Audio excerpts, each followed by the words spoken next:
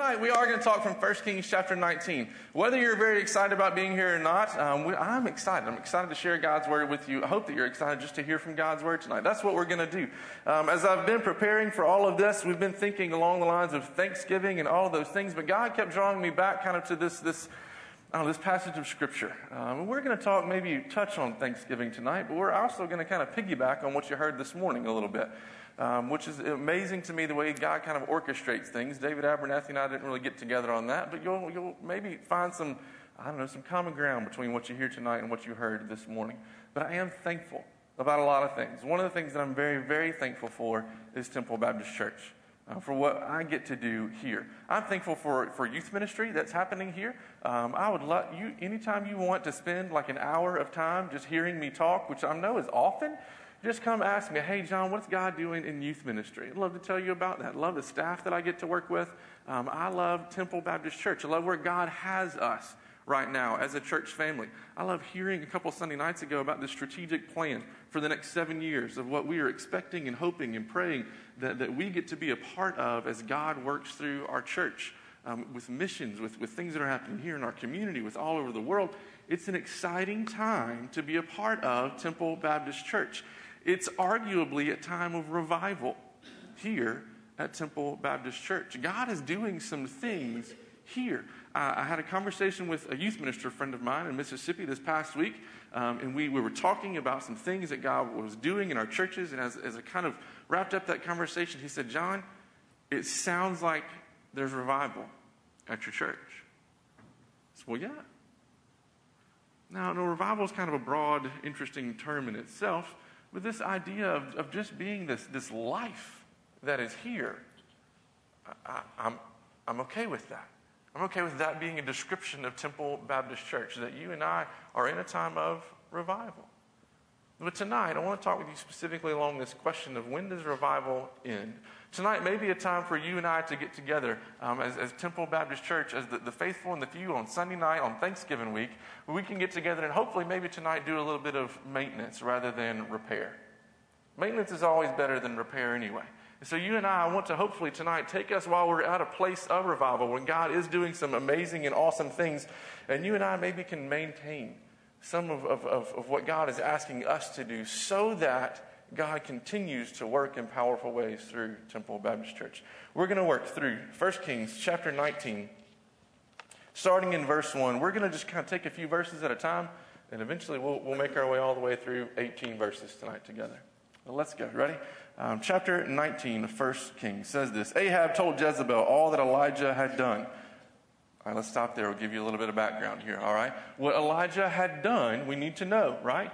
What has happened right before this, we have this whole Mount Carmel experience where we see Elijah calling down fire from heaven and burning up the offering, all those things. And then he takes out, and they take out hundreds of these prophets of Baal, which are all kind of underneath Jezebel's rule and reign. And she kills all of those people, all of those prophets. And so Ahab, who is king, goes back to Jezebel and says, hey, let me tell you about what this man of God has done. That's what he's done. She's not going to be happy. Here we go, ready? And how he had killed all the prophets with a sword. Then Jezebel sent a messenger to Elijah saying, so may the gods do to me and more also, if I do not make your life as the life of one of them by this time tomorrow. What a message, right? Like here, you did this, and so here's my message to you. We'll come back to that. Verse 3, then he was afraid. And he arose and he ran for his life. Came to Beersheba, which belongs to Judah, and left his servant there. But he himself went a day's journey into the wilderness and came and sat down under a broom tree. And he asked that he might die, saying, is it enough now, O Lord? Take away my life, for I am no better than my fathers. And he lay down and slept under a broom tree. And behold, an angel touched him and said to him, arise and eat. And he looked, and behold, there at his head was a cake baked on hot stones and a jar of water.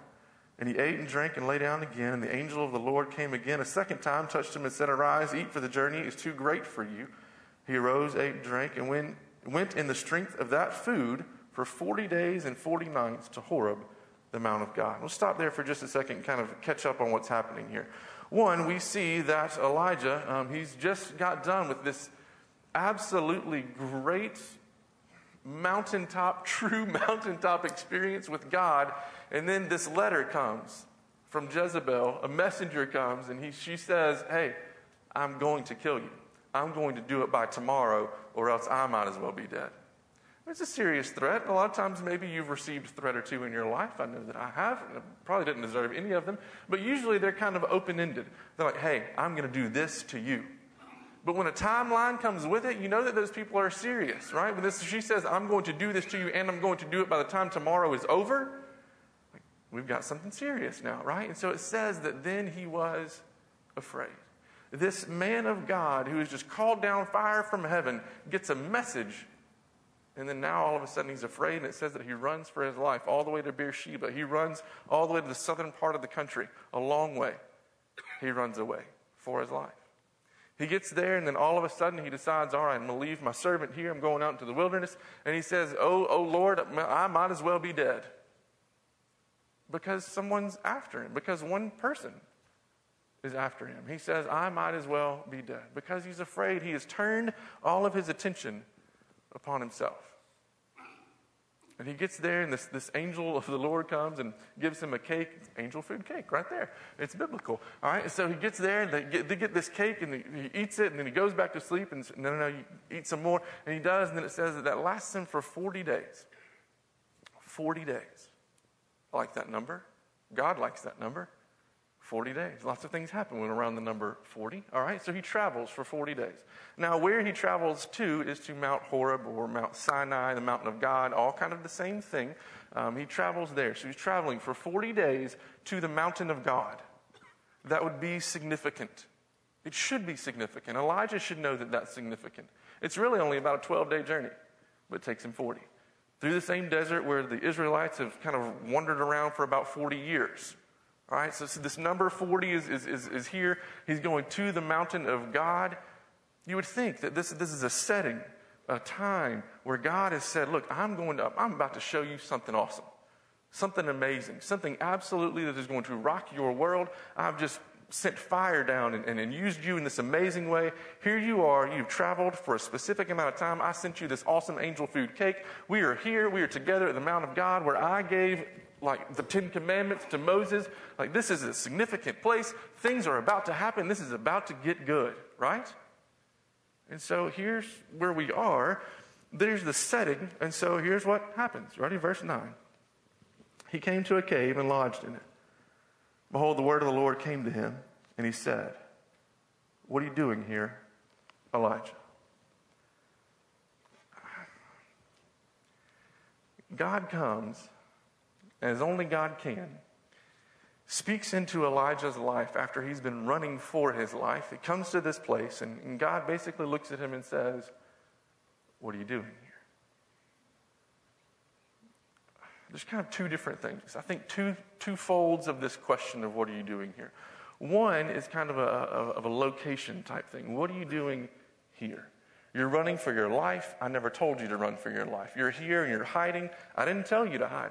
Now, earlier, God did. Chapter 17, somewhere around verse 3 or so, God tells Elijah, go and hide, and he does, and God kind of takes care of him. But God hasn't told him to run and hide this time. It's this idea of what are you doing here? And then there's also this idea of expectation. You've come here. You've come to Mount Horeb, this holy place, and you're here, so what are you doing here?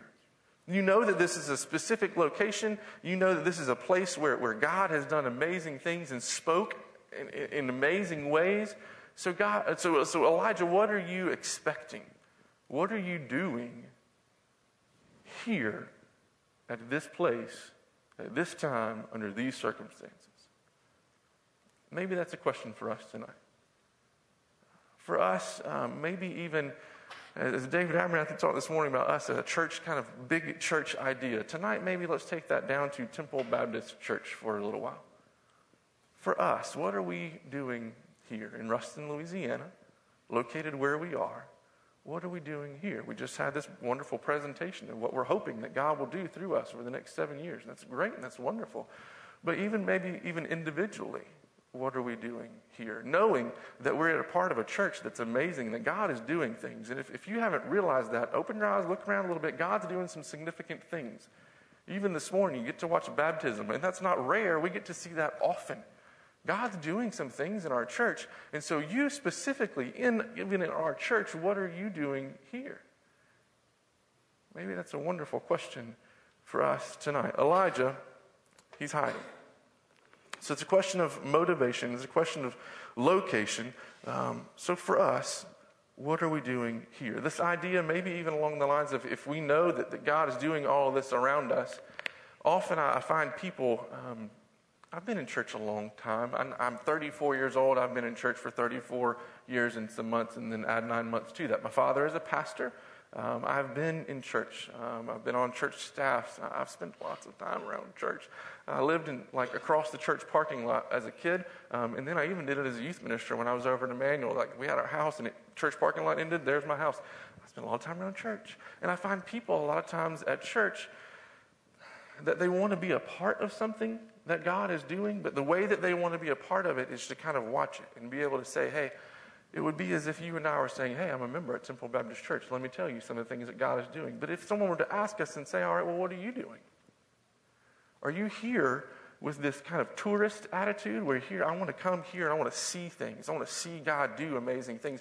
Or are you here kind of as a volunteer to say, hey, I'm here to be a part of what God is doing. Not just to see God do amazing things, but I'm here to be a part of what God is doing. And I want to be a part of it in big ways. I want to be a part of it as big a way as possible. As big as God will use me, I want to be there. What are we doing here? We get to verse 10. God has asked this question. Here's Elijah's response to that question. He says, I've been very jealous for the Lord, the God of hosts. For the people of Israel have forsaken your covenant, thrown down your altars, and killed your prophets with the sword. And I, even I only, am left, and they seek my life to take it away. Now here's what's interesting to me. Ready?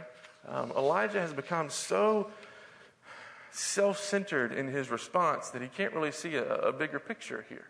Elijah is amazing and wonderful and gigantic things for God, but at some point here in his life, he's believing as if he is the only one left. He's even stretching the truth here a little bit to God. He's taking some liberties here. First, he's saying that I'm the only one left. Chapter 18, verse 3, Obadiah is kind of lining things out, and he's even saying, hey, there are hundreds of prophets who've not bowed a knee to Baal. And right after Obadiah kind of makes this statement, he meets up with Elijah. I would think to myself that Elijah, even if he doesn't know about the hundreds of others, he would know about Obadiah. He would probably know he's probably not the only one. But sometimes you and I can become so self-centered, we can become a part of what God is doing in such a way that we think that God needs us and that we're valuable, so valuable to him that we are more valuable than even the people around us, that God would need, it's me, here's the deal. And that's kind of where Elijah, I think, finds himself, or we find Elijah here. He's self-centered because he thinks he's the only one, when we know he's not. And on top of that, he says, the people of Israel, they're after me. They want to kill me. Not really. It's just Jezebel. It's just her. In fact, the people of Israel, the prophets that they've just killed were prophets of Baal. They weren't prophets of God, but there are people after him. But he's kind of added on to that. It's the whole nation, God. They're all after me, and I'm the only one. Sometimes when you and I become so focused on ourselves, so self-centered, our problems become bigger than they really are. We have a very, very big God. For probably every single one of you in the room, you can think back to times where God has worked in your life and done things that were absolutely gigantic. You know that God has worked before, even if the fact that it is just that God has come and saved you. Then God has done more for you than what you ever deserved. God is a very big God who does very big things for us. And we don't need to be so self-centered that we think that our problems are so big that our God can't handle it, that our God can't do something.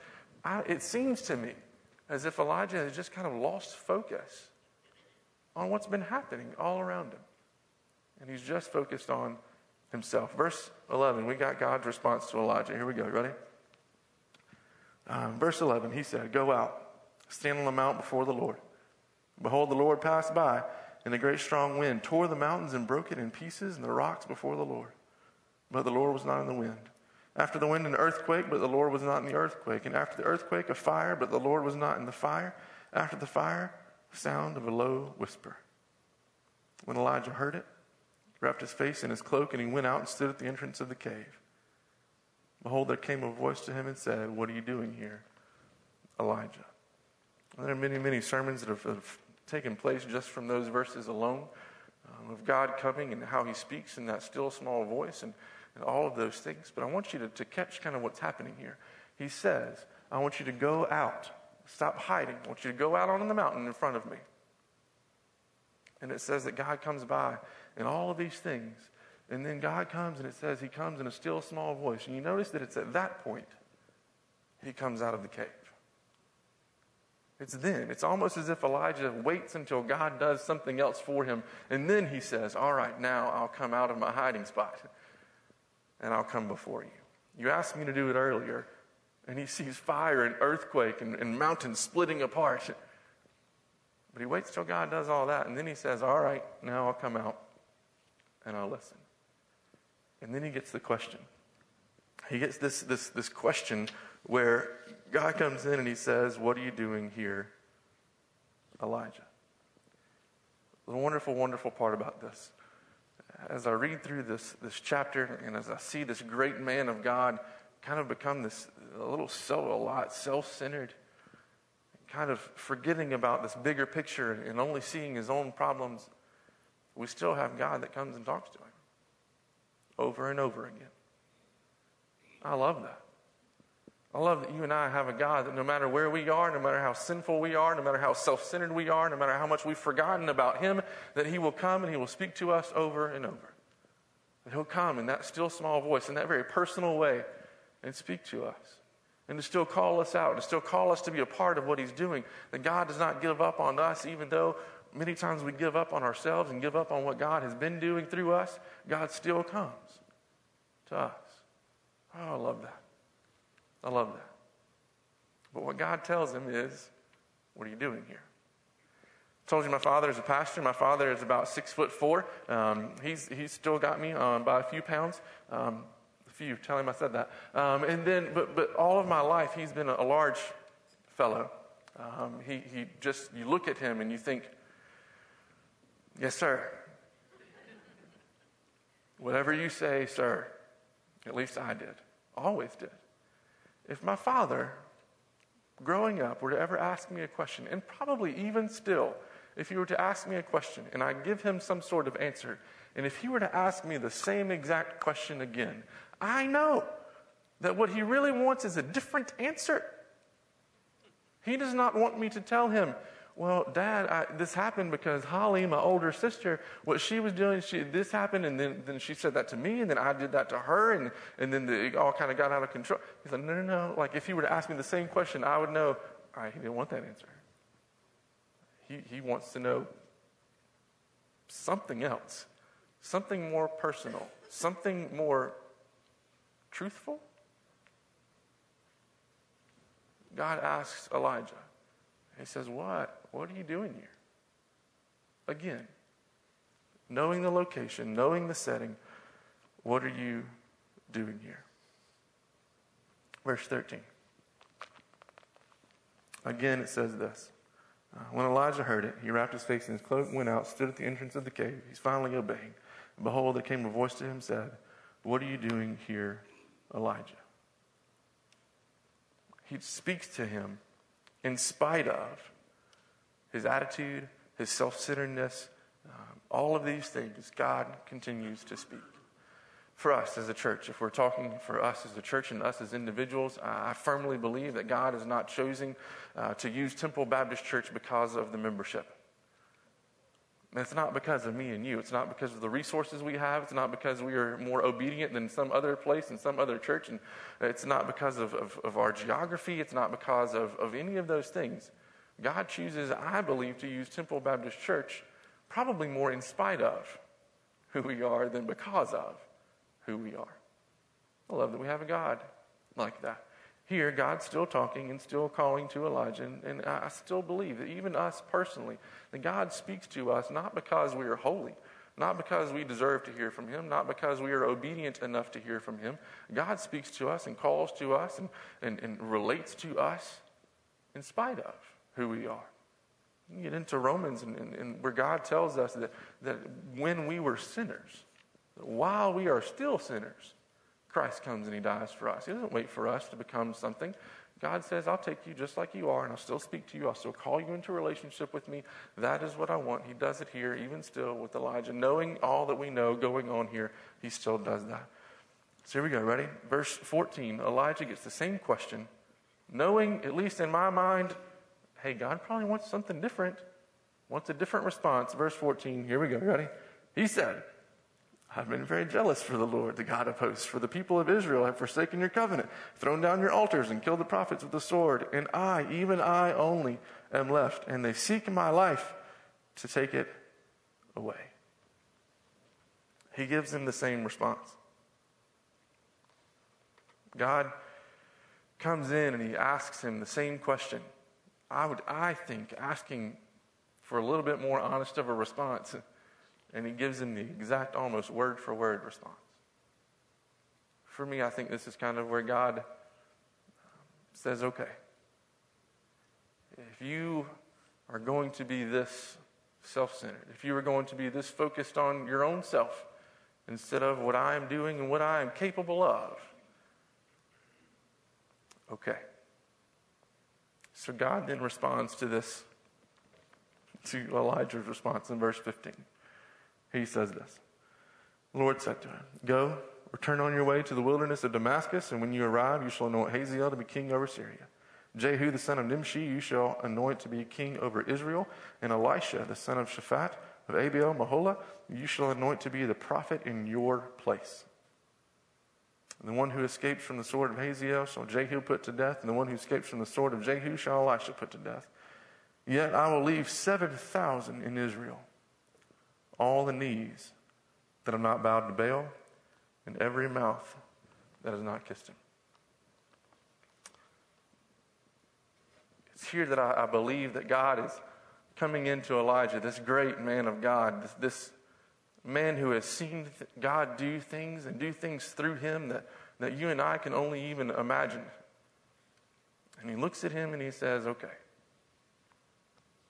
I'll use someone else.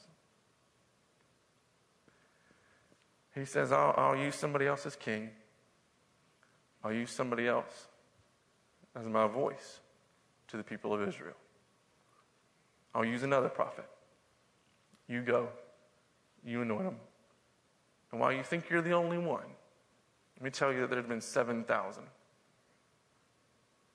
There's always more. You're not irreplaceable. Go. It's a sad moment. Now, you and I, you kind of know the rest of the story, I hope. And Elijah, after this, he does some pretty cool stuff. Like he dips his cloak in the River Jordan and it just kind of parts and he walks across that thing.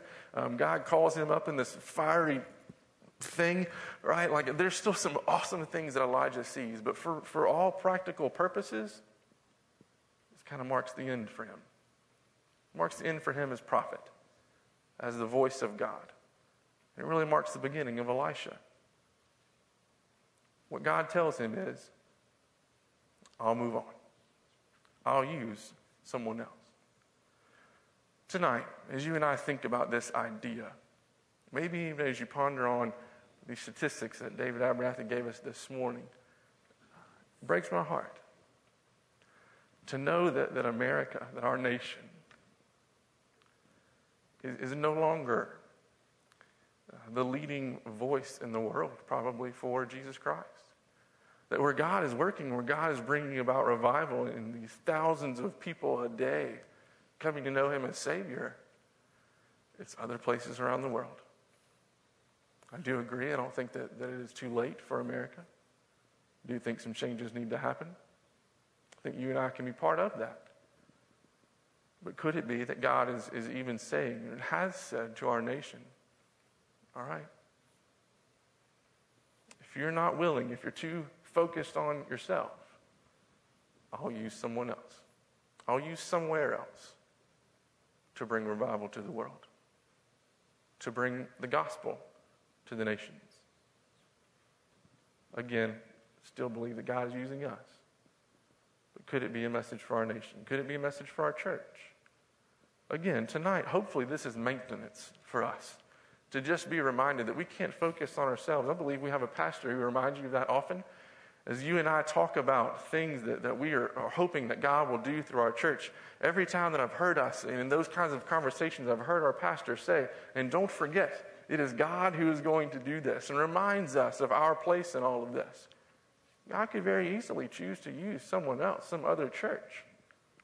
Very easily. But I'm glad that right now I feel like He's using Temple Baptist Church. I want it to stay that way. But even personally, for you, everywhere that I've been as a minister, for those of you that don't know my story, I came to Louisiana Tech. I was a youth minister at Emmanuel Baptist Church. About 4 years during college, and then about a year after that, I stayed at Emmanuel Baptist Church and ministered there. And then I left, went to Mississippi, was there for almost 8 years in Mississippi doing youth ministry, and then came back home to Ruston. And have been with you guys now for about a little over 2.5 years. But everywhere that I've been, guess what? They replaced me. Ministry did not end when I left. It's very clear for me to see I am replaceable. I had 2 seniors in high school that came to visit today.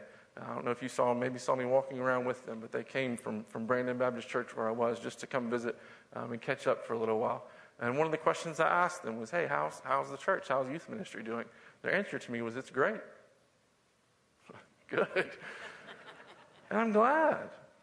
I mean, I hope that God, if ministry ends when you and I leave, something's wrong.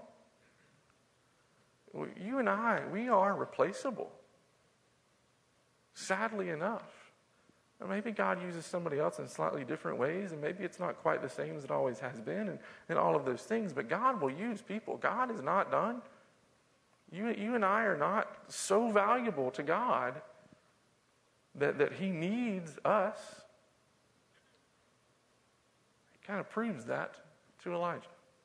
You personally, where God has positioned you within your family, within your friends, within the people that you work with, within your spheres of influence, are you just kind of grateful? Is this a time of Thanksgiving where you'll say, I'm thankful for my family, and I'm thankful for my job, and I'm thankful for my friends, and those are great and wonderful things, but I hope that it'll be something more than that, where you'll say, I'm thankful for the ministry that God has given me in my family, in my job, and my friends. I'm thankful for how God is using me. I'm not just thankful to be a part of those spheres of influence, but I'm thankful for how God is using me in those spheres of influence. God has positioned us and you personally not to just be there and be grateful for what God has given you, but to be there and be used by God.